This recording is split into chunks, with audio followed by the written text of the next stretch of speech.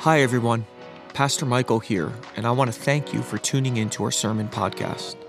I want to encourage you to use this resource in addition to, and not in place of, belonging to a local church body as you grow in your faith.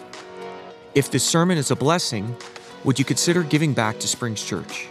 You could do that by giving on the app or by visiting the Give tab on our website at springs.church.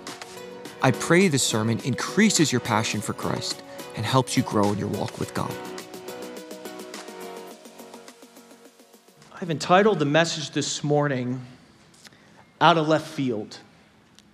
And I titled it that because I actually prayed and began to write what God was putting on my heart as I was studying through the book of Ezekiel. I was studying through the book of Proverbs. I was reading a little bit in some Puritan writers with Thomas Brooks and some others. And I began formulating a word all through Monday, Tuesday, and Wednesday. In fact, I had 4 pages written by the time I got into Thursday, which was really great for me. As I finished the 4th page and I'm praying over it and I'm trying to get ready, suddenly there was just this cloud of almost confusion. I didn't know what I was supposed to actually communicate, what I was supposed to write next. I felt almost like this blockade, like a writer's block, but something even deeper than that. And I kept on praying. I said, God, am I missing something?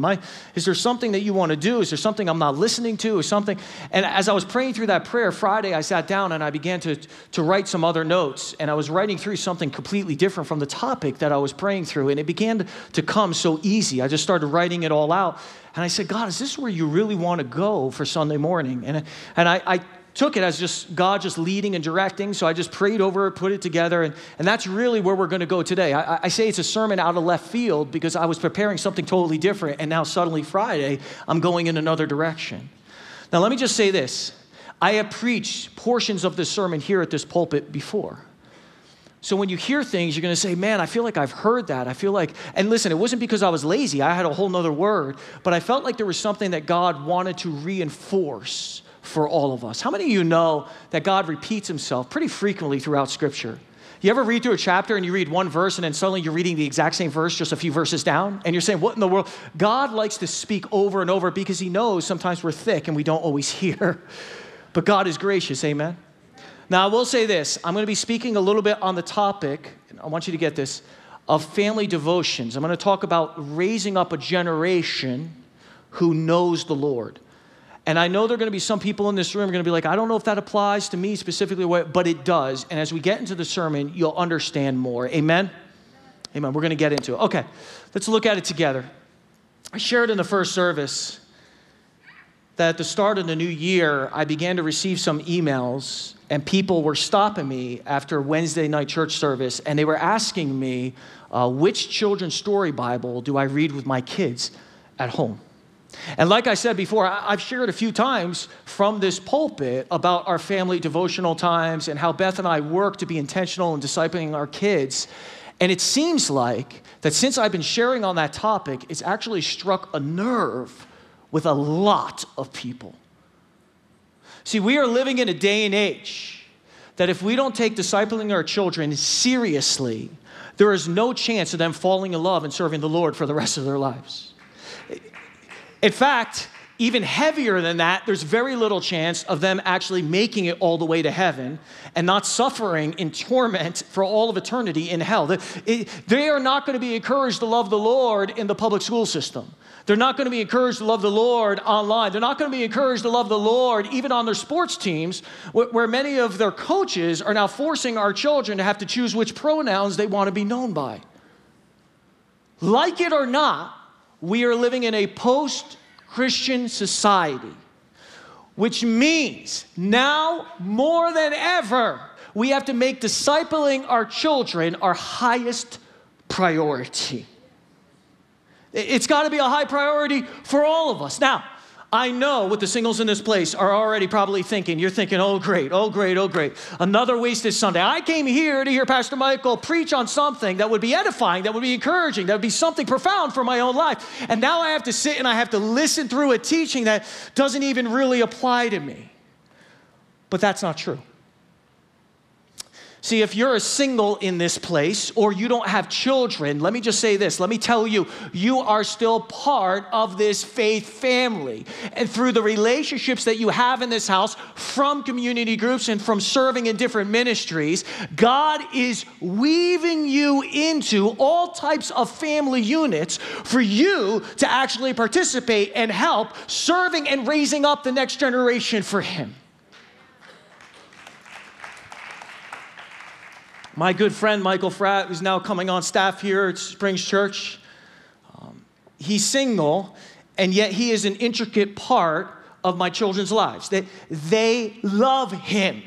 They get excited when he comes over. They get excited when he comes to babysit. Michael Fratt, whether he realizes it or not, is discipling and part of the discipleship of Landon and of Max and of Daly. Does that make sense? We are a community. We are a family. We are a house. Through our community groups, through what we come together to do, we are all in the process of discipling the next generation. Amen?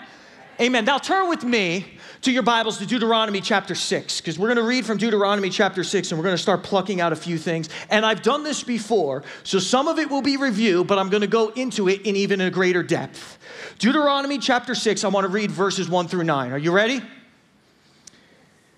These are the commands, decrees, and laws the Lord your God directed me to teach you to observe in the land that you are crossing the Jordan to possess, so that you, your children, and their children after them may fear the Lord your God as long as you live by keeping all his decrees and commands that I give you, and so that you may enjoy long life. Hear, Israel, and be careful to obey, so that it may go well with you, and that you may increase greatly in the land flowing with milk and honey, just as the Lord, the God of your ancestors, promised you. Now, verse 4. Hear, O Israel, the Lord your God, the Lord is one. Love the Lord your God with all your heart and with all your soul and with all your strength. These commandments that I give you today are to be on your hearts. Impress them on your children. Now, just hear me in a second. It says, impress them on your children, and then it explains actually how to do it. Watch this. Verse 7, impress them on your children. Talk about them when you sit at home and when you walk along the road, when you lie down and when you get up. Tie them as symbols on your hands and bind them on your foreheads. Write them on the doorframes of your houses and on your gates. Now, Deuteronomy chapter 6, from verse 4 on, is called the Shema. And the Shema was actually referred to by Jesus in the New Testament. The Shema is God giving to his people, the Israelites, a tool to be able to help them stir up their affections and their children's affections for him. In fact, let me put this up on the screen. I want you to see this. Ready? The whole purpose of the Shema, ready for this, is to create an intentionality in the lives of the people of God to cultivate their hearts to love and to obey God. Hear me on this. Is that not what discipleship is all about? Especially discipling our children. Isn't that the highest priority? To cultivate their hearts, to love, and to begin to obey God. But watch this. I want to put this up on the screen, because when people read through the Shema, they miss one of the most important parts, and I want you to see it. Ready? The whole purpose of the Shema is not to add something to the daily responsibilities of our lives, but instead, are you ready? It is to reorientate the duties of our lives around the things of God. See, the Shema is not God giving us something on top of what we already have to do as parents and leaders, but instead, it's him giving us something that we are supposed to weave into what we are already doing. It is God adjusting. It is God adapting the rhythms of our lives. God is not trying to paralyze or overwhelm us. Listen to me. But instead, he is looking to empower, to strengthen, and to encourage us to be able to raise our kids up in the ways of the Lord. Do you hear that? I have two boys, Landon and Max. They love hitting baseballs in the park across the street from our house. And I always end up the permanent pitcher. I never get to hit. I always have to pitch. But every time I get up there to pitch the ball to them, I want you to get this. I don't stand there as their father trying to strike them out. Right? I don't stand there like, I wonder if my 9-year-old will be able to hit this one. No, not in a million. I mean, what type of father would I be? Listen to me. I am doing everything I can when I pitch that ball to lob the baseball as slowly and as perfectly as I can so they can hit it out of the park. Sometimes they're not even swinging. I'm throwing the ball so perfectly that I'm making it bounce off the bat. And then I'm sitting there like, did you see what you just did? Oh my goodness, you should get on a baseball team. You're absolutely amazing. And the whole time I was the one that was actually doing it. Listen to me, and I need you to get this. God is not trying to strike you out when it comes to your walk with him or you raising your kids to trust him. He wants you to hit the home run. He's not looking to overwhelm you. Instead, he is looking to empower you. Does that make sense? See, every time I go to one of these teachings or I go to a seminar about discipling children or discipling kids or whatever it is, by the time I get done and they give me all the books, and I've been to some where literally they go through like every stage of the life of the child. This is where they're going to develop and you're going to experience this. And this is where they're going to develop. And by the time I walk out, and I've said it to my wife, I said, I feel like I have to go and get a psychology degree in order to raise my children. I don't even, how am I going to, I have so many books I got to read. I don't even know, what am I going to do? I mean, has anyone ever felt that way when it's come to devotionals and raising your kids up? I don't even know where to begin. I don't even know where to start. Listen to me. The Shema is not doing that. It's totally different. It's not giving you just all this information alone. What it's saying to you is, I want you to work within what you're doing with your kids already and the rhythms of your life, the faithfulness and the goodness of God. In fact, let's look back and let's pull a few things out of it just for a second. Watch this. Deuteronomy chapter 6, verses 4 through 9. Ready for this? It says this. Hear, O Israel, the Lord our God, the Lord is one. Love the Lord your God with all your heart, with all your soul, with all your strength. These commandments that I give you today are to be on your hearts. Impress them on your children. Talk about them when you sit at home and when you walk along the road and when you lie down and when you get up. Tie them as symbols on your hands and bind them on your foreheads. Write them on the doorframes of your houses and on your gates. Now write this down. This is important. The Shema teaches us that the human heart needs to be reminded about God's faithfulness over and over and over again. That's part of the tool, listen to me, of stirring up our affections for the Lord. Notice that the Shema doesn't say, in a week's time when you get up, talk about the commandments of God, and then don't ever worry about them. No. God is making it clear that human beings need to hear things multiple times before it actually affects their hearts, which is one of the reasons we're talking about this sermon possibly all over again, because we have to hear it over and over. And you can see this play out in your practical life. For example, me and my wife, we have a coat rack when you come into the house, right next to the front door. It's right there when you come in. And yet my children cannot put the concept together that coats belong on the coat rack. So watch this. Every day, sometimes 5, 6, 7 times a day, I have to tell them over and over and over and over again, pick up your coat. Don't leave your coat on the ground. Whose coat is this that I just tripped over? Where did this coat come from? You start sounding like a crazy person, right? I have to say it over and over and over and over. Why? So that through constant repetition, ready for this? My children would finally come to the understanding that human civilization prospers on the one principle that coats belong on the coat rack.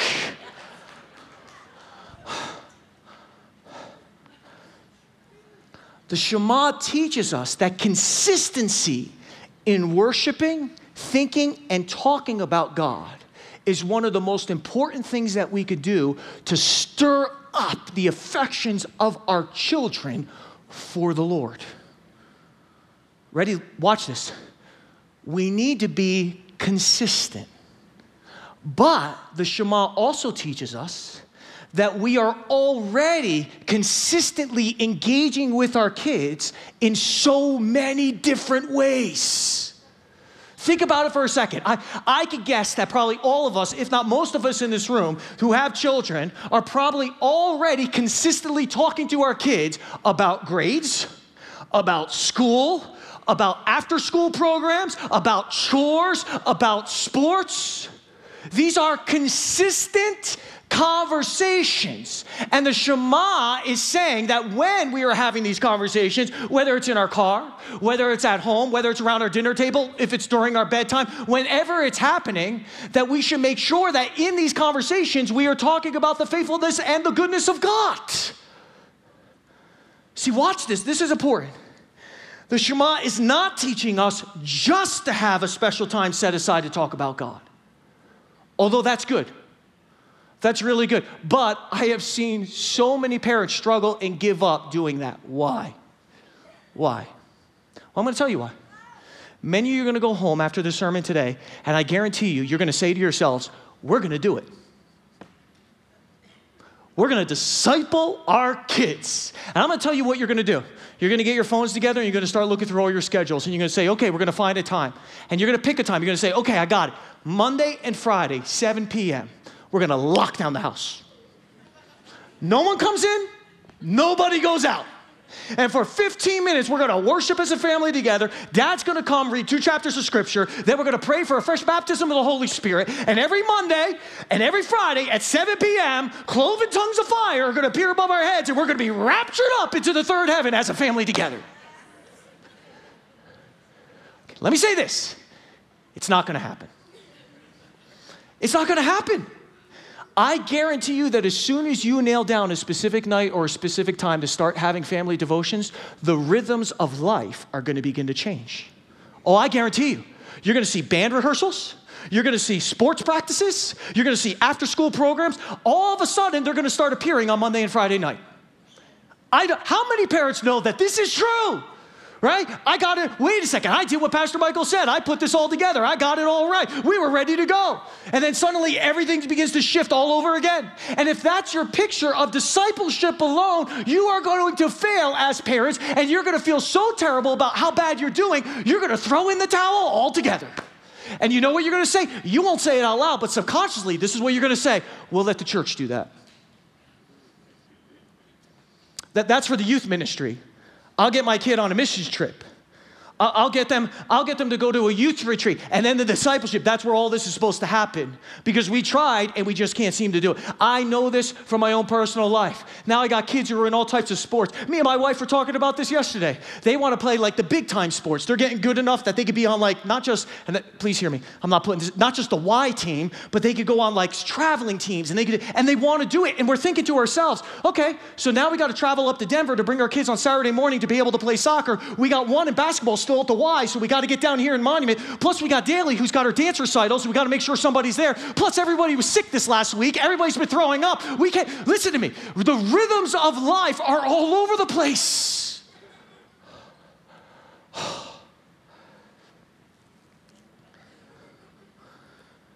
But let me tell you what you can do consistently, and this is important. You can say this. You could say 2 or 3 times this week, during our bedtime routines, at the dinner table, when we eat together, or even Saturday morning where we get that little respite before everybody has to go out for their sports games, we are going to spend 15 minutes talking about God and praying together. You can do that. See, you can find the rhythm of life. That's what the Shema is talking. The Shema is saying, hey, when you walk down the street, talk about the Lord. Hey, when you're going to bed at night, talk about the Lord. Hey, when you're getting up in the morning, talk about, it's finding a rhythm is what it's beginning to do. And if you're just in a place saying, this is our devotion time and that's it. Now listen to me, if you're an A-type personality, you're in the military, you could do it, all power to you. Honestly, I can't do it. My brother's an engineer. My brother only thinks, do you know I can't call my brother past 7 o'clock because that's when the whole house goes to bed? He has the whole house wired on a server where all the lights literally turn off. And somehow his daughter that's 9 years old, somehow goes to sleep. I'm like, how do you do? I can't do that. That's not who I am. If you're able to do that, all the power to you. But I'm telling you, what the Shema is teaching, it's not just about this specific time. It's about through the rhythms of life, finding those times and using them to speak about God's faithfulness, to speak about God's goodness, and to raise them up. It's saying, follow those rhythms. Do you get what I'm saying this morning? Okay, let me put this up. So I want to nail this home. The Shema is not trying to get you to add more to your schedule as a family, but instead, ready for this? It is teaching you to reorientate your schedule as a family around the things of God. Okay, so watch this. I'm going to put one more slide up. I'm going to get us up to speed where we're at, and then I want to show you where we're going to go next. Ready for this? I want you to see. If we're going to disciple our kids and stir up their affections for the Lord, the Shema gives us the tool, listen to this, of consistency. This idea, find those rhythms and be consistent talking about God with your children. But it also, this is important, gives us the tool of clarity. God says you want to stir up those affections, you need to have consistency and you need to have clarity. Notice that Deuteronomy chapter 6 says that we are to talk about the faithfulness of the Lord with our kids, but then we are to take God's law, which is who he is, and write his law on the doorposts of our houses and the gates of the city. Whenever you need clarity in a conversation, you always write down what you were talking about. See, my dad, get this, he's in real estate development. He owns a lot of commercial properties that he's constantly renting out. And he's always meeting with presidents of corporations or businessmen or whatever it is to ask them what their needs are for maybe renting out office space or for them to get some measure of outside yardage that they could put some vehicles that they have, whatever it might be. But in those conversations, there are so many things that are talked about. They discuss things like the rent, that is the annual rent per square foot. They talk about the triple net. They talk about snow removal. They talk about literally the landscape costs and so on and so on and so on and so on. So the one thing that my dad will never do, and this is so important, is he will never make a deal on a conversation alone. Never. He always comes back to the table with a written proposal where both parties will add to it or change it before they actually sign. Now, here's the question. Why in the world does my dad write everything down? Because my father knows that a conversation alone is not clear enough to be able to get anything done. There needs to be clarity before the ball can begin to move forward. And the same thing is true when we're having our disciple times with our kids. In fact, it's true about our kids that many times what we are saying and what they are hearing is not the same thing. How many have ever experienced that? I deal with it with adults. Not in this church, but people that are online. I've had people write into me. Doesn't happen. Yeah, I'm trying to get better. I'm dealing with it. But people will write in and they say, I can't believe you said that on that sermon. And I'll go back and listen to the sermon and I'll literally say, I didn't say that. I don't think that was me. And I'll send the link and say, I think you should listen to it again because I don't think, and then I get another email that comes back, it must have been a different sermon. I was like, all right, I give up. Whatever. What you say and what you hear is not always the same. So if I am going to be talking about the faithfulness of God and using those conversations to stir the affections of my children up for the Lord, I have to make sure that what I think we're talking about is what they think we're talking about. Does that make sense? And two of the best tools that you can use in a devotional setting to bring clarity to your children is number one, are you ready? Number one, ask them to repeat back to you what you have just talked through. All right, let me give you an example of this. Starting, was it the summer or the fall? We started trying to go through the Pentateuch, the first 5 books of the Bible with our kids. So we went through the Pentateuch. And then I was going to go to the Gospels. We were going to transfer over, talk about the life of Jesus. But my kids wanted to go a little bit further. They wanted to hear about possessing the promised land. So we went through Joshua. Then when I got done with Joshua, I was thinking, well, I got 2 boys. They got to read Judges. That's like the book for boys. So I told them about stakes going through people's temples. I told them about Samson getting his eyes plucked out, tearing down. And they're eating it up. Like, they love Samson. They're like, man, this is amazing, right? So we get through Judges, and then I'm thinking in my mind, okay, we're going to get to the Gospels, but before we got to get through the book of Ruth, because that was like a mini story in the book of Judges. So I do it the other night. I think we finished up Ruth 2 nights ago or so. And we do it at their bedtime routine, because that's when I have the time. And I bring it into the rhythms of our lives. So we're reading through the book of Ruth, and we're talking about how Ruth came back to the land with Naomi, and they were poor, and they had no way of providing for themselves, and how Boaz was a distant relative, and then Boaz saw Ruth, and Boaz married Ruth, and when Boaz married Ruth, that all the wealth of Boaz then was transferred to Ruth. So now that they were going to be okay, her and Naomi, because of this wealth that Boaz had. And then I sat down and I tried to explain to them, this is our relationship with Jesus. See, we were poor. We had no way of making ourselves right with God. We had no way of earning our salvation. We would never be able to be in a right relationship with God, where God would be able to bless us and to bring us to heaven one day. So Jesus came down from the earth, and he became one of our distant relatives. He became part of the brethren of humanity.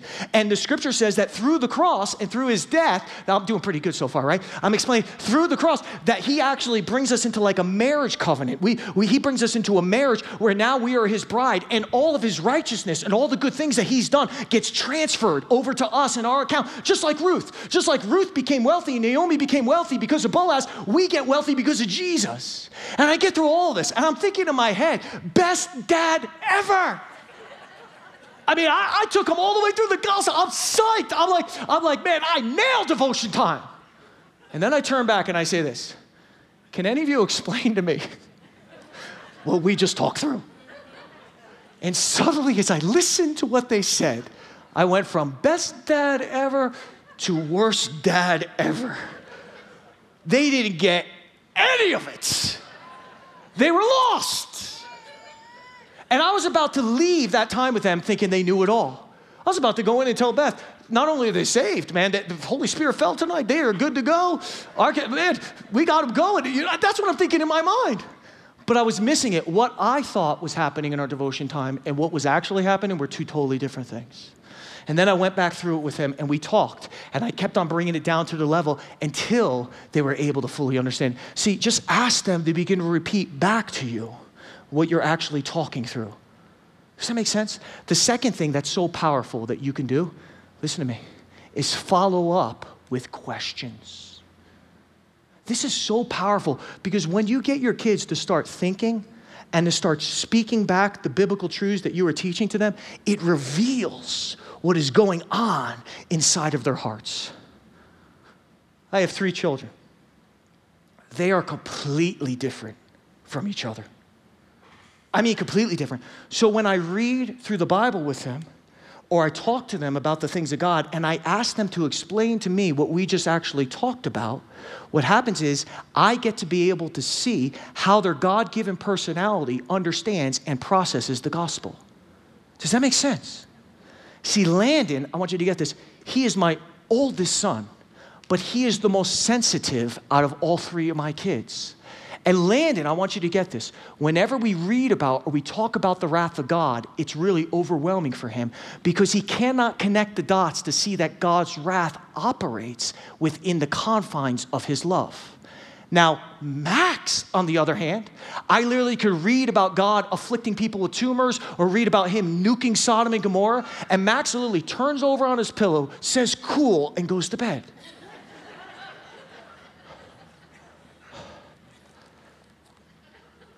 Landon repeating back to me what he heard when we read the Bible or talk about God helps me understand that I have to take more time explaining God's love to him.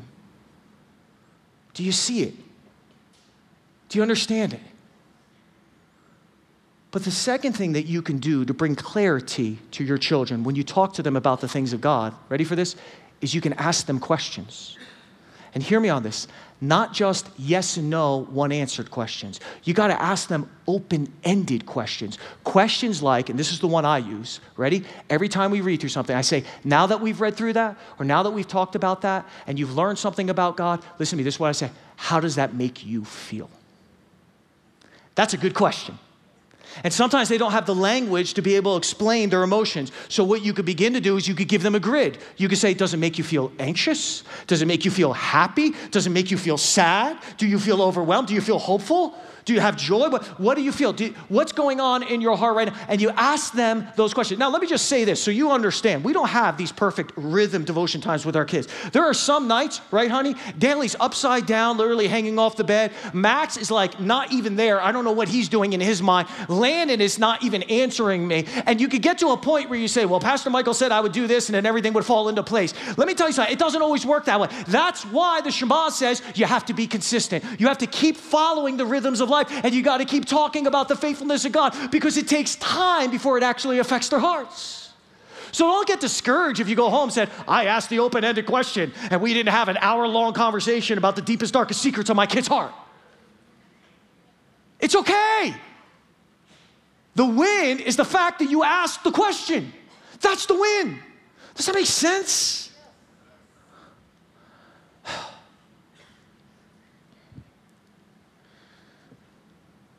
All right, let me just say this, and I'm going to give you my final point, then we're going to close, okay? If you're going to do this with your children, you're going to begin to bring consistency of talking about the Lord through the rhythms of life. You're going to begin asking questions and allowing them to process and to think through the gospel for themselves. Then this is so important. You have to make sure as parents and as mentors that you create a safe place for them to be able to discuss and work out their doubts. We forget how merciful and how good God is when we doubt him.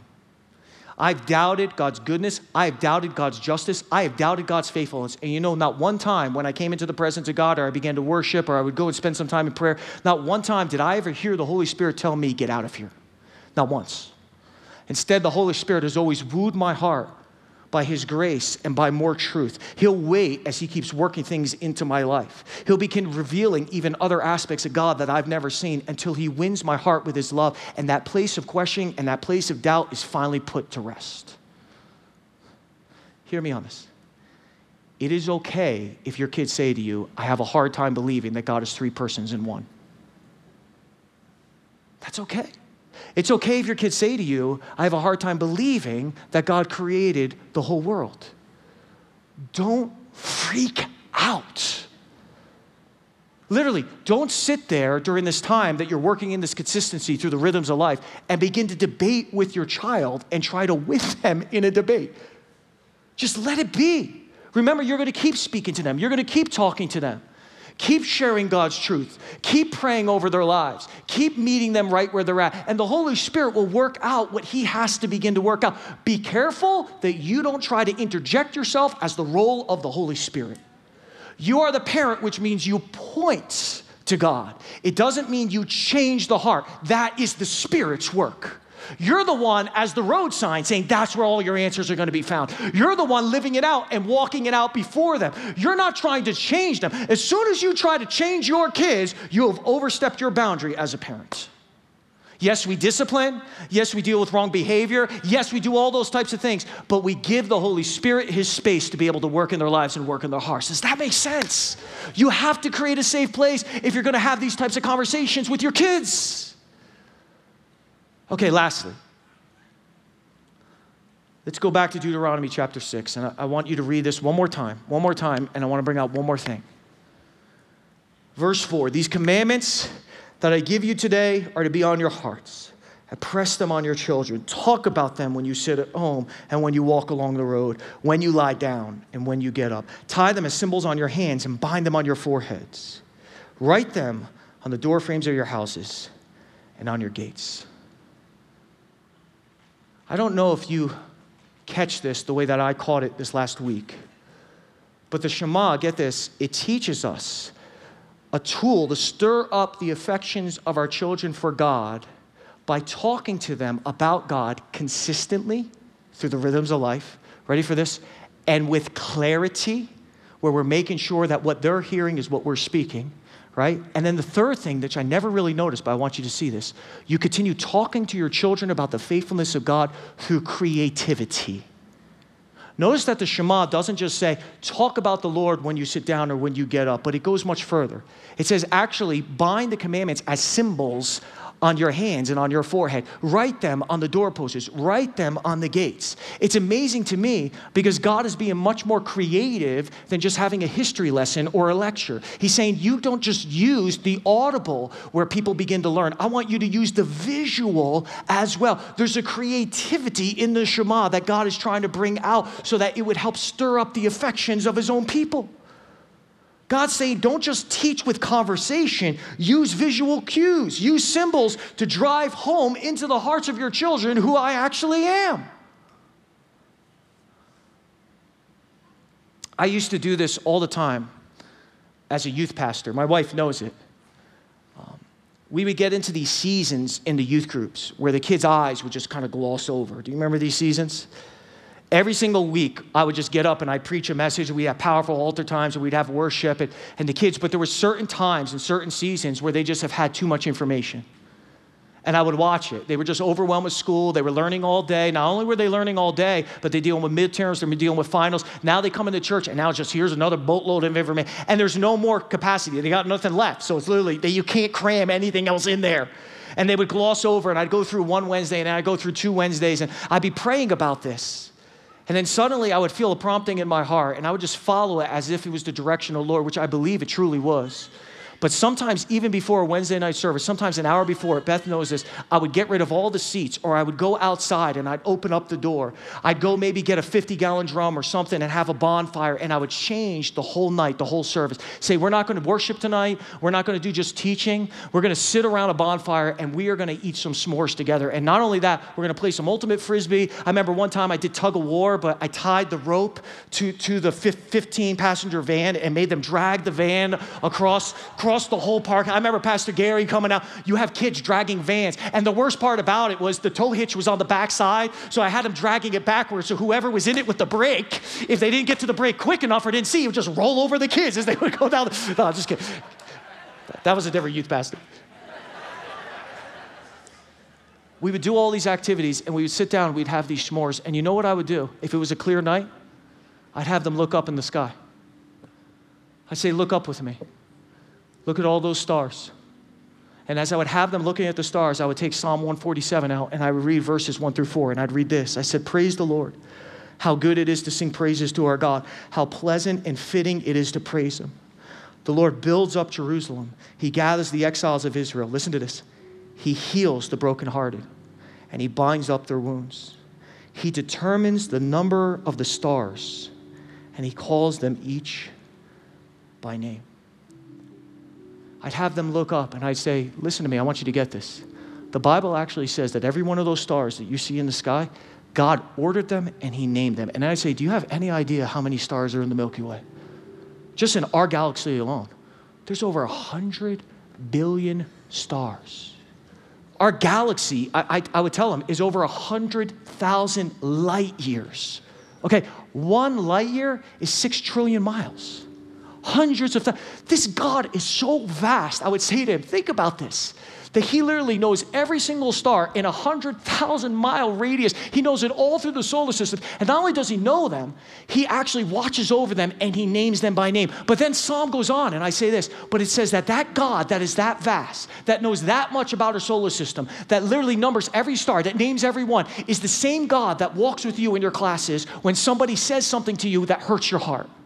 When a boyfriend or a girlfriend breaks up with you and you don't know what else to do. When you have a fight with your parents and you feel like you're just the worst outcast in the world. This is the same God. And the Bible says he not only walks with you, he binds up your broken heart.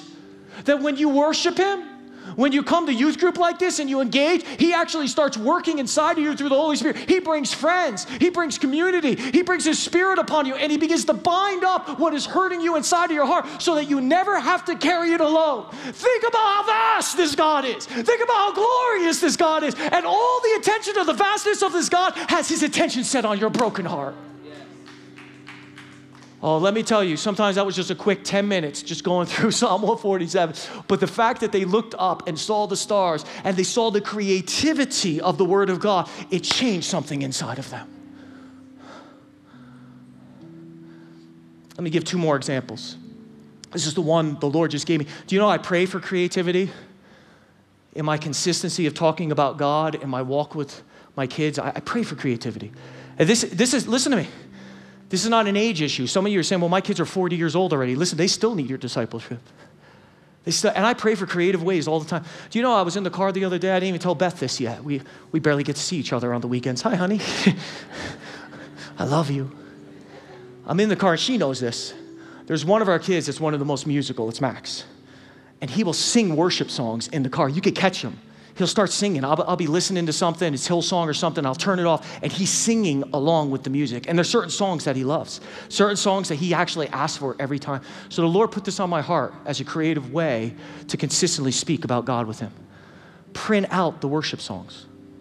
And at his bedtime routine, when we have time, sit down with him and read through it.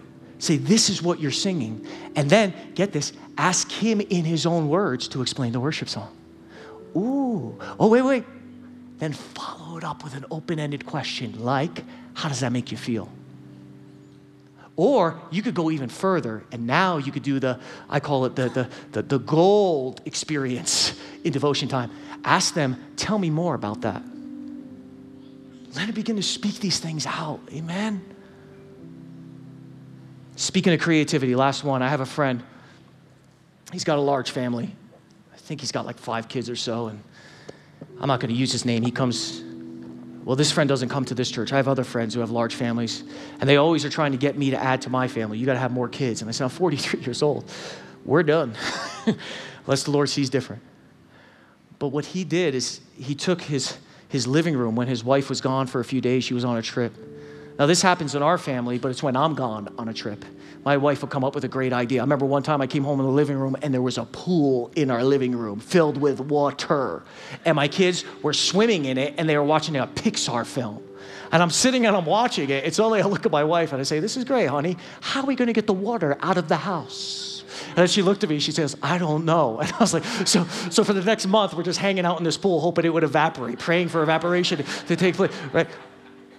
But this wife leaves, and this husband, he has all the kids with him. So you know what he did? He took his whole living room, and he made it into this fort. He took all the blankets. He took the furniture from literally bedrooms and everything else. He took wood that was outside in his garage and used it to make a door. And he put this whole fort together, and he put all these blankets together. And then he got all the kids to come into the fort. And they're all hanging out in this fort, and they're having the best time of their lives. And then you know what he did? He took a flashlight into the fort, and this is what he read. He went to Psalm 18, chapter 2, as he had all his kids. And he said, the Lord is my rock, my fortress, and my deliverer. My God is my rock, in whom I take refuge, my shield and the horn of my salvation, my stronghold. And then he said, just for about 5 minutes, guys, I'm going to pass you this torch, this flashlight. Kids love flashlights. I'm going to pass you this flashlight. And when I give you this flashlight, I want you to tell me how God is your fortress. I want you to tell me how God is with you. And they would go around. And some of the answers were just real easy. Well, Jesus died for me, so he's my fortress. Well, whatever. But you're getting them to think through and to process the gospel. It was powerful. Man, there's so many ways that you could be creative. Christmas, when you come downstairs before you open up all the presents, leave the presents just for a second, and in the rhythms of life, open up the Christmas story and say, let's just read for a second, and then say, this was the ultimate present. This present is better than any of these other presents. Why? And I guarantee you some of you are going to say, it's not better than a bike, but that's okay. You're working it into their lives. Does that make sense during church? Man, that we would be a house that's raising up the next generation.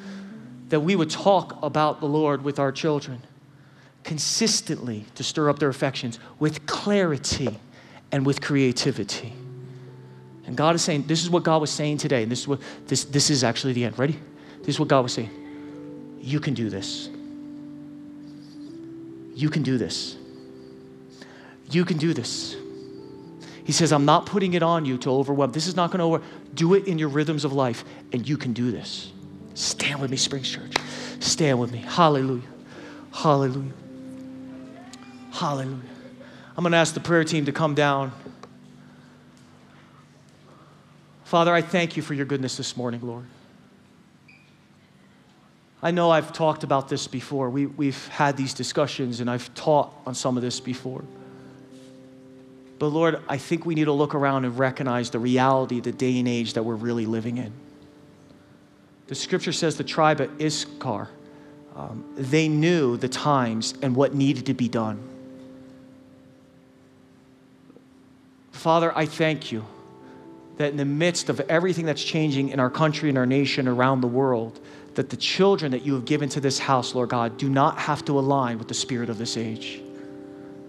God, you're giving us ways and tools to stir up their affections. And I pray for parents, grandparents, and even singles that you would show them, Lord God, what you are actually calling them to do. And not only would you show them, but I pray that you would build them up and you would break any discouragement for those who feel like, well, I've tried and I failed.